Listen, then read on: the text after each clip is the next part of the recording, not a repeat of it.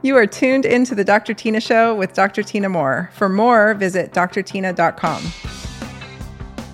Welcome to this mini episode of the Dr. Tina Show.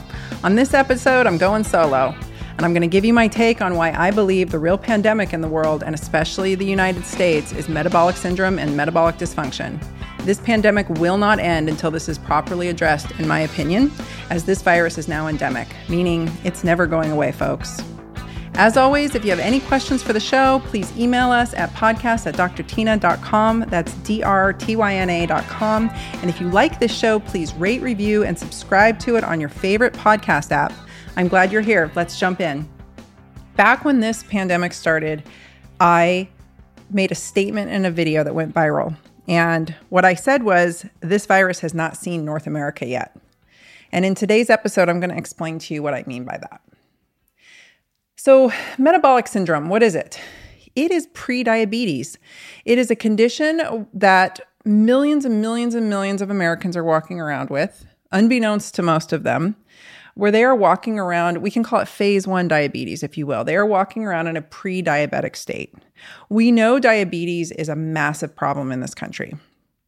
We know that at least 10% of America has diabetes, the bulk of those being in the older age groups.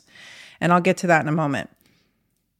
Those are diagnosed and what they suppose are undiagnosed. I am going to gander that that number is actually much higher. 10%, all right? About 34 million people, according to the latest 2020 document that I pulled off the CDC that I will link in the show notes, which is the National Diabetes Statistics Report 2020, estimates of diabetes and its burden in the United States. And what this document shares is that we have got a pretty big problem on our hands. We've got 34.2 million people of all ages, or 10.5% of the population, has diabetes. Now, for reference, 0.2% of the population has died from COVID. 0.2. All right. So you can see there's a big difference here. 34.1 million adults age 18 or older, or 13% of all U.S. adults, has diabetes. 7.3 million adults aged 18 or older who met laboratory criteria for diabetes were not aware of or did not report having diabetes. This number represents 2.8% of all U.S. adults and 21.4% of all U.S. adults with diabetes. So we've got a lot of people who are unaware that they are diabetic. The percentage of adults with diabetes increased with age, reaching 26.8 among those aged 65 or older. So you can see that the bulk of the diabetics in this country are older, are 65 and older. That happens to be the exact same group who's dying at the highest rates from COVID or SARS-CoV-2. The percentages, the breakdown of this is predominantly in the Black non-Hispanic group. Next is the Asian non-Hispanic group, followed by the Hispanic population, and last, the white non-Hispanic. That could be due to discrepancies in resources. It could be due to systemic racism. It could be due to a lot of things. I will just tell you as a physician that people of ethnicity do not do well on the standard American diet. Whenever the standard American diet has been introduced into different countries to different people of different ethnicities, it hits them ridiculously harder than it does Caucasians. Okay, so let's put racism aside, and let's just talk about, for just a second, that eating foods closest to your ethnic background is actually, in some circles, considered the healthiest way to go. Now, granted, we've got Black people coming originally from Africa a long time ago. So yes, there could be an argument made against what I just said, for sure. But I just want people to understand that, like, when you talk about Pacific Islanders or Native Americans, they do not do well with the white man's food or the standard American diet. And in fact, Weston Price was a dentist who went around the world in the 1930s, and he noticed when the Western diet was introduced into his societies that they had significant changes in their palate, in their dentition, in their overall health, in their bone structure. He wrote a book about it called Nutrition and Physical Degeneration. They knew this way back in the 30s. So my argument is simply that the standard American diet is corrupting people of all ethnicities, and it's particularly hurting people who are not of Caucasian descent. I don't know if we're more adapted to it as Caucasian folks. I'm saying we, as in myself, I am a Caucasian woman, but there's definitely something there. So we do have discrepancies in different races and ethnicities and backgrounds. As far as gender goes, men are more diabetic than women, and we are definitely seeing diabetes in children. I've been talking a lot about this on my Instagram channel the entire year. I've tried to make a case for this repeatedly. Early on in the pandemic, I talked about how metabolic syndrome, which is really just a continuation, diabetes is a continuation on the same spectrum as metabolic syndrome. So it goes metabolic syndrome, really metabolic dysfunction into metabolic syndrome into diabetes. A 2019 study, which I'll also link, showed that only 12% of Americans, U.S. adult Americans, were metabolically sound. So 88% of this country is dealing with some kind of metabolic dysfunction or prediabetes or frank diabetes. And of that group, according to this National Diabetes Statistic document, roughly 89% of those people are overweight or obese.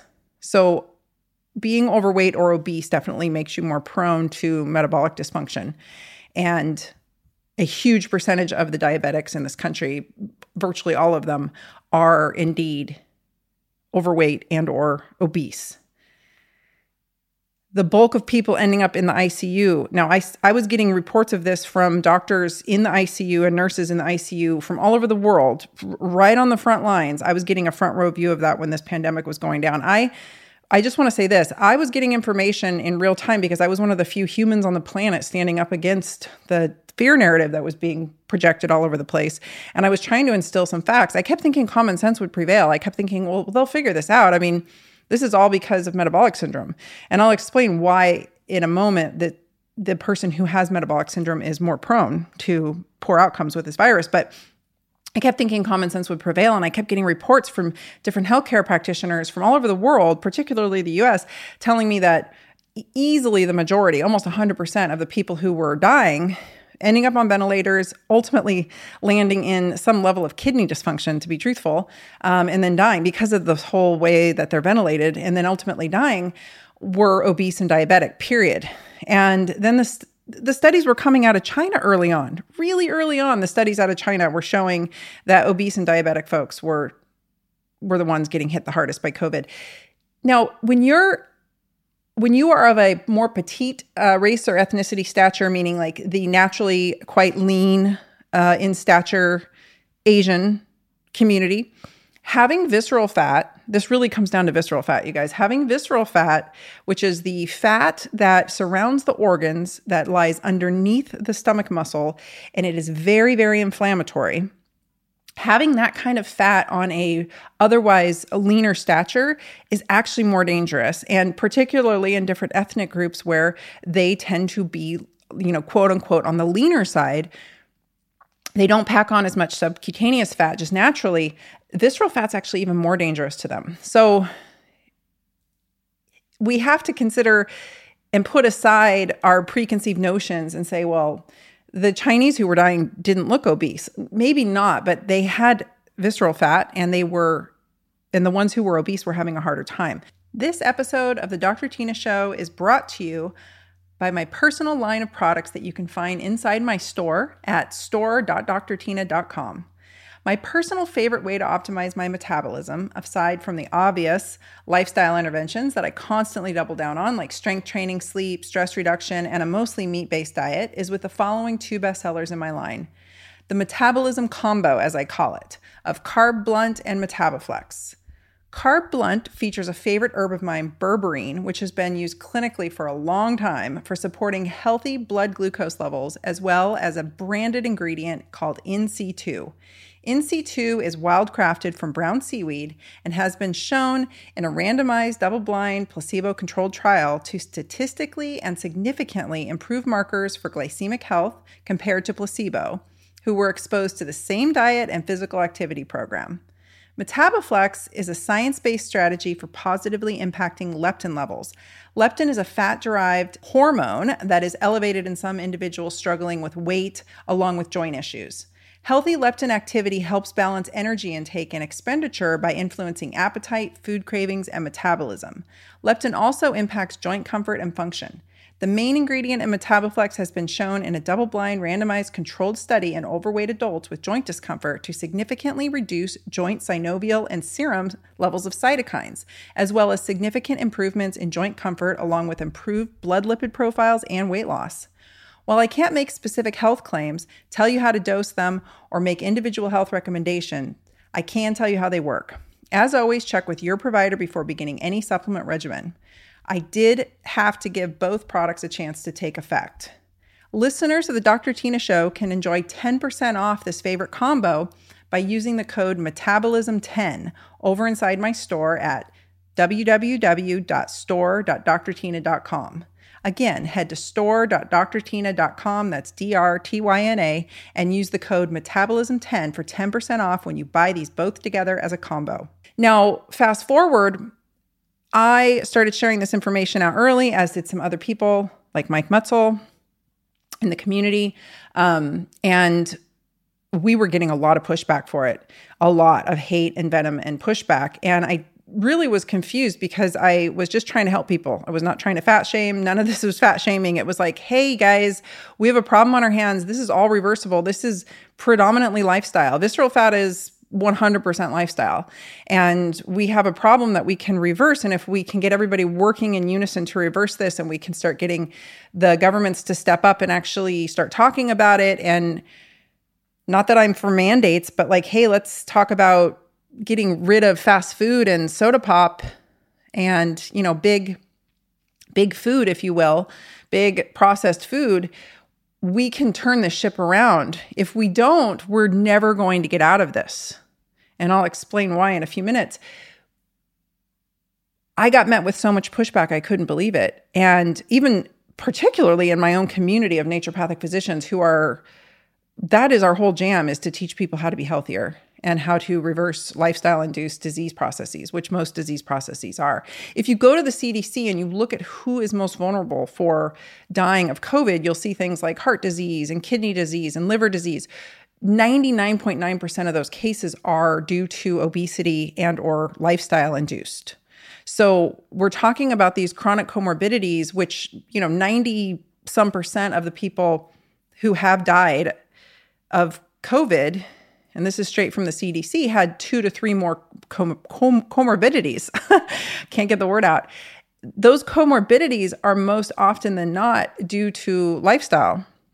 And it's a chicken and egg, right? I'm not just saying like, oh, obese people automatically get these conditions. No. I'm saying lifestyle induces these conditions, and obesity is part of the package. It's part of the picture. And remember, subcutaneous fat is not as inflammatory or dangerous as the visceral fat is. In fact, frailty and visceral fat are bigger indicators of death, or, chances of death, increased rates of mortality with COVID than, say, subcutaneous fat.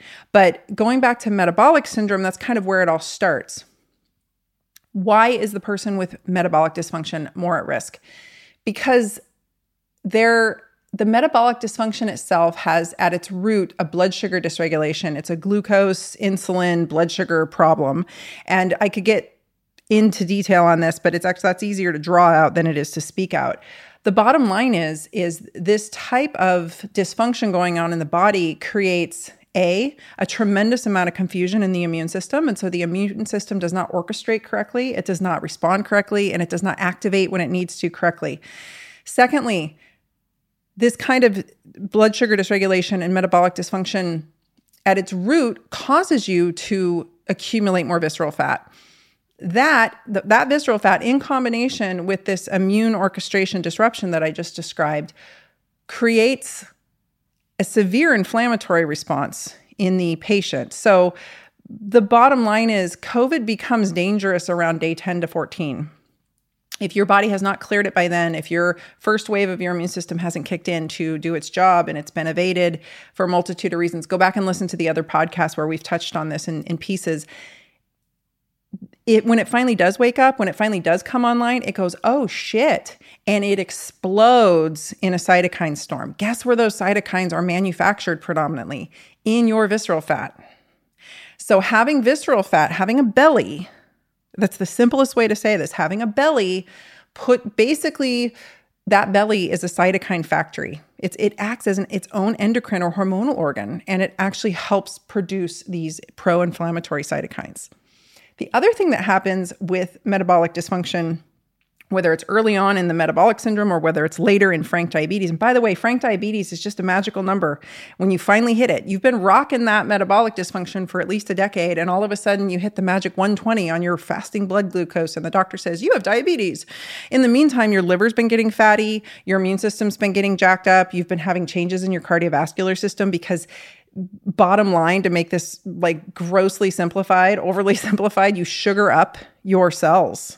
And you sugar up your insides of your vessels. And that sugaring oxidizes like caramel, and it promotes inflammation, right? And then you're creating this sort of cytokine bomb factory inside your visceral fat.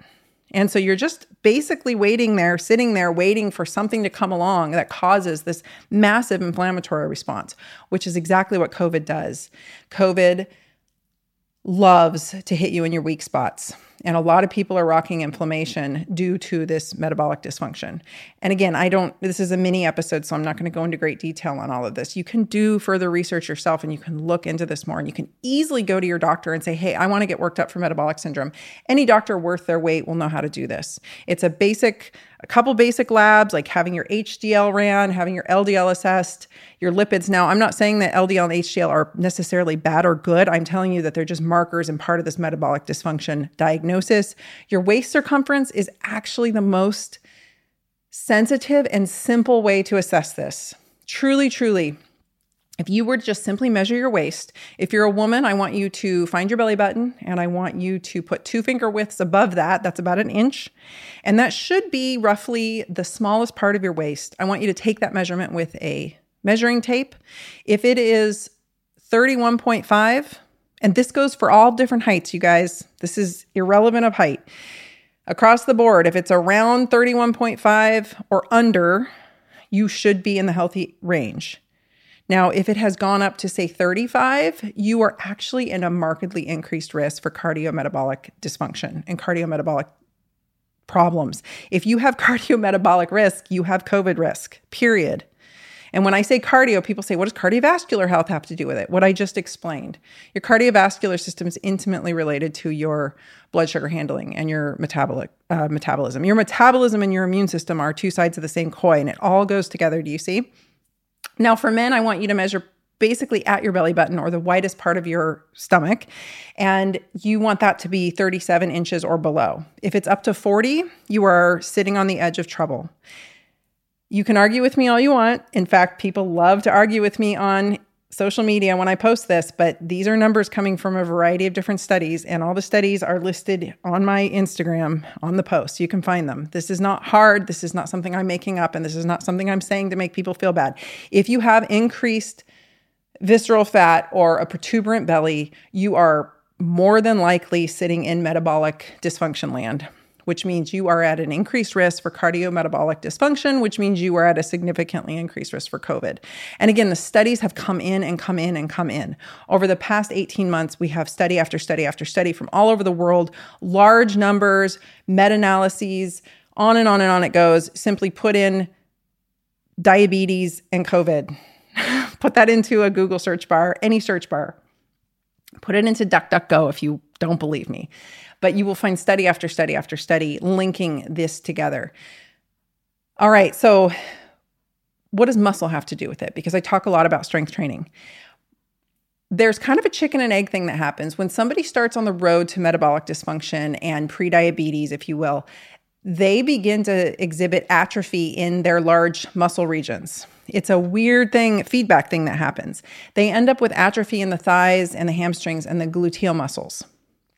When people say, oh, I got older and my butt disappeared, my butt just shrank into nothing, that's probably more likely that your belly got bigger and you are walking around on the edge of some metabolic dysfunction. When you start to lose muscle, I want you to think metabolism.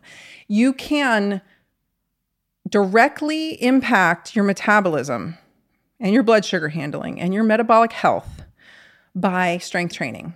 It does a couple of things, and I'll just, again, grossly oversimplify this. For one, it adds GLUT4 receptors. You build muscle, which builds more GLUT4 receptors, meaning you get more glucose into your cells. You create more cells to chew up and eat up all that excess glucose that you're rocking. The second thing it does is comes in and starts to dissolve the fat in your liver. It's one of the first things it does, strength training, is actually metabolize the fat in your liver so you're not walking around with fatty liver. What does fatty liver have to do with metabolic health? Everything. Fatty liver, non-alcoholic fatty liver is a massive pandemic at this point, and it is so normalized now that it's just brushed under the rug. People say, "Oh, well, your doctor will say, oh, you have fatty liver," but that's really common. It's probably because they have fatty liver. You can assess this with laboratory markers, but more specifically, you can get an ultrasound of your liver. It's inexpensive, and it will tell you if you have fatty infiltrate. If you have fatty infiltrate in your liver, you are sitting in a pro-inflammatory nightmare waiting to happen, and you can indeed have that progress on to liver cirrhosis. Liver disease is a huge risk factor for dying of COVID. You also get fatty infiltrate into your muscles. That's why you have to train them. You have to strength train them. And I will do a whole other episode on why muscle is critical. But the bottom line is you do not want marbled muscle. You want strong, healthy, well-trained skeletal muscle. And you want as much of it as you can put on your body because it will protect you in a myriad of ways for so many reasons that I don't have time to get into. But it is literally the fountain of youth. And it is probably the best insurance that you can devote your time and money to. It is a literal suit of armor if you have good muscle mass. Now, very quickly, women, you will not get bulky. Please stop with that nonsense. You need to strength train. We were built to lift heavy things and put it down. All right, so we have got diabetes happening in young people. We have type 2 diabetes, which is lifestyle induced, and we have or adult onset, as it used to be called, and we have type 1, which is juvenile or autoimmune. I have a video on my Instagram channel at Dr. Tina that you can watch about this. The autoimmune type 1 is, like I said, it's autoimmune. The body has decided to build antibodies against the pancreas, which shuts down insulin production, which ultimately leads to a diabetic state. Well-managed blood sugars. I don't care if you're type 1 or type 2 or pre-diabetic with metabolic syndrome. Doesn't matter. As long as your blood sugars are kept in tight control, the risk for COVID seems to be less. It's people who have wildly fluctuating blood sugars. The problem with that is COVID itself or any acute infection will induce a temporary diabetic state in the patient because when the body is under duress, it automatically starts pumping out glucose to try to fuel the cells to heal itself, right? That's the fuel for the cells, for all your cells is glucose. And so you will go into a temporary diabetic state. For those people out there there's always a few moms who come at me on social and say, type 1 is different than type 2, differentiate. Well, I do differentiate, and you guys are not listening to the video long enough to hear it. But with that said, if you walk in with type 1 into a hospital in a severe COVID situation, you better bring your insulin with you because those people are dying too. So make sure you have your insulin with you because they may not have your insulin type that you use or your child's on hand at the hospital, and converting somebody from one type of insulin to another is very difficult and can create a lot of problems, especially when they're battling COVID. So make sure you have your insulin with you if you're insulin dependent. Now, if you're type 2, the chances of you being insulin dependent are slimmer. What happens with that is it's not so much that that your pancreas is not pumping out insulin. It's that your pancreas is pumping out too much insulin in response to too much blood sugar in the system. And so your cells are being super, super, super sugared up, and the insulin's pumping out to try to get this glucose into the cell because insulin's the key, really, that gets the glucose into the cell to be used as fuel. And you end up with too much of everything. The cells will cleave off the receptors off the cell, and you end up swimming in insulin, which is pro-cancer and pro-grow and all kinds of problems from that if kept up for too long. And you end up with way too much glucose, which basically rusts and oxidizes inside your system. It caramelizes all over your cells. So creates a lot of inflammation and a lot of trouble. Both of those do. So eventually the pancreas itself can burn out, and then you can become insulin dependent. But that's only if you've had type 2 severely for a long time. That's very indicative of extremely poor lifestyle behaviors. for the most part. All right, so that's where we're at. We have one more factor. As you age, you naturally have induced sarcopenia, which is muscle wasting. If you're not actively engaging in strength training as you age, you will lose a tremendous amount of muscle. As you lose muscle, you will automatically become more diabetic. If you live to be into your late 80s, I guarantee you will present with diabetes at some point. I have never seen that fail. I have had many, many geriatric patients, and I don't care how healthy and fit they were. If they weren't actively lifting weights, they all ended up with some kind of diabetes or low grade. And we don't want that. So your job is to lift weights. How do you get started with lifting weights? I am a big proponent for hiring a coach or figuring out some way to get some kind of coaching or counseling on this so you don't hurt yourself. That is all I'll say as my disclaimer. I know some of you want to argue with me on that or tell me you don't have the resources, and I'm sorry, but if you start strength training by yourself, the chances of you getting hurt are high. And I'm telling you, as somebody who's taken care of musculoskeletal complaints for most of her career, this is not a skill set you want to try to learn on your own. It is indeed a skill set, which comes with its own inherent risk. And so as a physician, I will tell you, it is my belief and my best advice is to hire somebody who can help you do it safely. That's all I'll say on that. Find someone who can help you do it safely. But as you age, your muscles marble, they atrophy, your bones start to get osteoporotic. It is all one big soup. Your bones, your muscles, your joints, and your metabolic health are all one big soup that go together. As you start to lose bone and start to lose muscle, you will automatically go into a pro-inflammatory, pro-diabetic state. And so this is again why we're seeing a lot of our elders die. And when that, regardless of what age you are, this is also why we're seeing young people dying. When people say, oh, young people are dying in the US, that's because most young people in the US are a hot mess of health. If you look around and actually run labs, I don't care what somebody looks like on the outside. I want to see their labs, and I want to see how inflamed they are. I want to see how their metabolism is running, and I want to see how their liver health and kidney health are. You show me that, and I will tell you how they'll do with COVID. So the goals are to keep metabolic health in check. Probably one of the simplest ways to do this is with a blood glucose monitor. You can buy a cheap one over the counter for $20. You can stick your finger. I would honestly ask your doctor on how to do this to best track yourself. I can give you instructions, but there's too many questions that come up. People get confused. It's really very simple. And your doctor, again, if they're worth their weight in salt, will know how to help you with this. Again, the visceral fat, the belly, the visceral fat is probably your best indication that your metabolic health is off, whether you want to track yourself with a blood glucose monitor or not. Carbohydrates are, for the most part, something I think people need to earn through strength training. And if they're eating a lot of carbohydrates and not strength training or not sprinting, then they're probably sitting on the edge of some metabolic dysfunction, especially as they age. So that's it. That is why metabolic health is so critical, because of its intimate relationship with your inflammation, your intimate relationship with your muscle mass and frailty, which is a huge indicator of poor outcomes with this virus. It's intimately related to your visceral fat levels, and it's most definitely intimately related to your immune system function and orchestration for identifying and clearing and cleaning up, and also your post-recovery from COVID. So why do I say that this pandemic will continue to go on and on and on and on until this metabolic syndrome situation is handled? It's because the virus does not want to kill its host. The virus just wants to jump from host to host to host.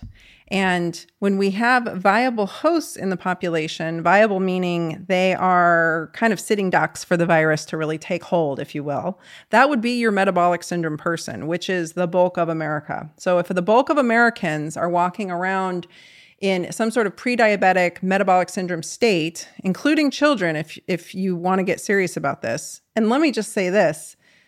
When I ran labs on patients, I ran in my over a decade in practice, plus decade in addition to that I worked with my mentor, I rarely saw sound metabolic systems in patients on labs, very rarely.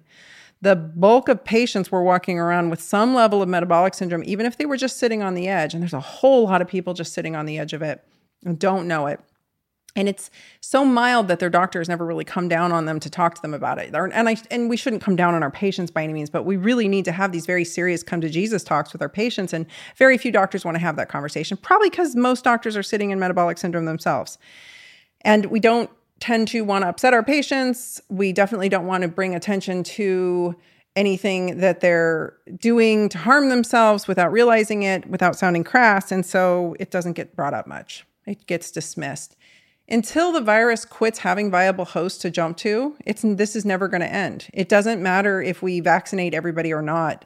The virus is now endemic. We have scientists coming out saying that it will never go away. It will always be endemic, and that means it's not going anywhere, folks. It's going to continue to mutate around the barriers we put up for it. And the metabolically unsound will be the most susceptible and will continue to be the most susceptible. So we will continue to see quote unquote healthy looking folks. And again, the reason it's jumping to younger hosts is because the bulk of the elders have either passed away or are fully vaccinated. So it has to find its next viable host. That's going to be in the unvaccinated younger group. But that doesn't mean that vaccinating the entire population is going to stop it at this point. The virus is too endemic at this point, and the vaccinated are showing high levels of breakthrough. This is not me making things up or shedding misinformation. This is being seen in studies coming out of Israel, and this is being seen in the US and Massachusetts. We are seeing lots of breakthrough cases all over the place in highly vaccinated populations. And so we have a real problem on our hands in that the metabolically unsound will continue to be reservoirs and vectors for this virus, and it will continue to spread readily throughout that population. And that's a whole lot, or the bulk of the US population. India is incredibly diabetic. China is incredibly diabetic. High rates of diabetes in both these countries. High rates of diabetes in Mexico and all over the world. And so we have a real worldwide problem here. I don't think it's so much the virus. I think the real worldwide pandemic is metabolic syndrome. I hope this is helpful, you guys. Please go check out my Instagram at Dr. Tina and Dr. Tina 2.0. That's DRTYNA. There's a lot of information in there in my highlights, as well as on my posts where you can read more about this and get more information, as well as a tutorial on how to measure your waist and your waist to hip ratio and all the other ratios. But again, I'm just telling you straight, keeping your waist circumference in check is probably the most potent and effective thing you can do to get yourself through COVID. Thanks for listening. Thanks for listening to the Dr. Tina Show. Please be sure to follow me on Instagram at Dr. Tina, that's DRTYNA, and Dr. Tina 2.0, as well as visit my website at drtina.com. This is a Resonant Media production produced by Drake Peterson and mixed by Chris McCone. The theme song is by John the Guilt. As always, you can email the show at podcast@drtina.com. And if you like this episode, please rate, review, and subscribe on your favorite podcast app. See you next week. This podcast is for general informational purposes only. It does not constitute the practices of medicine, nursing, or other professional healthcare services, including the giving of medical advice. I am a doctor, but I am not your doctor. No doctor-patient relationship is formed. The use of this information and the materials linked to this podcast is at the user's own risk. The content on this podcast is intended not to be a substitute for professional medical advice, diagnosis, or treatment. Users should not disregard or delay in obtaining medical advice from any medical condition they have, and they should seek the assistance of their healthcare professionals for any such conditions.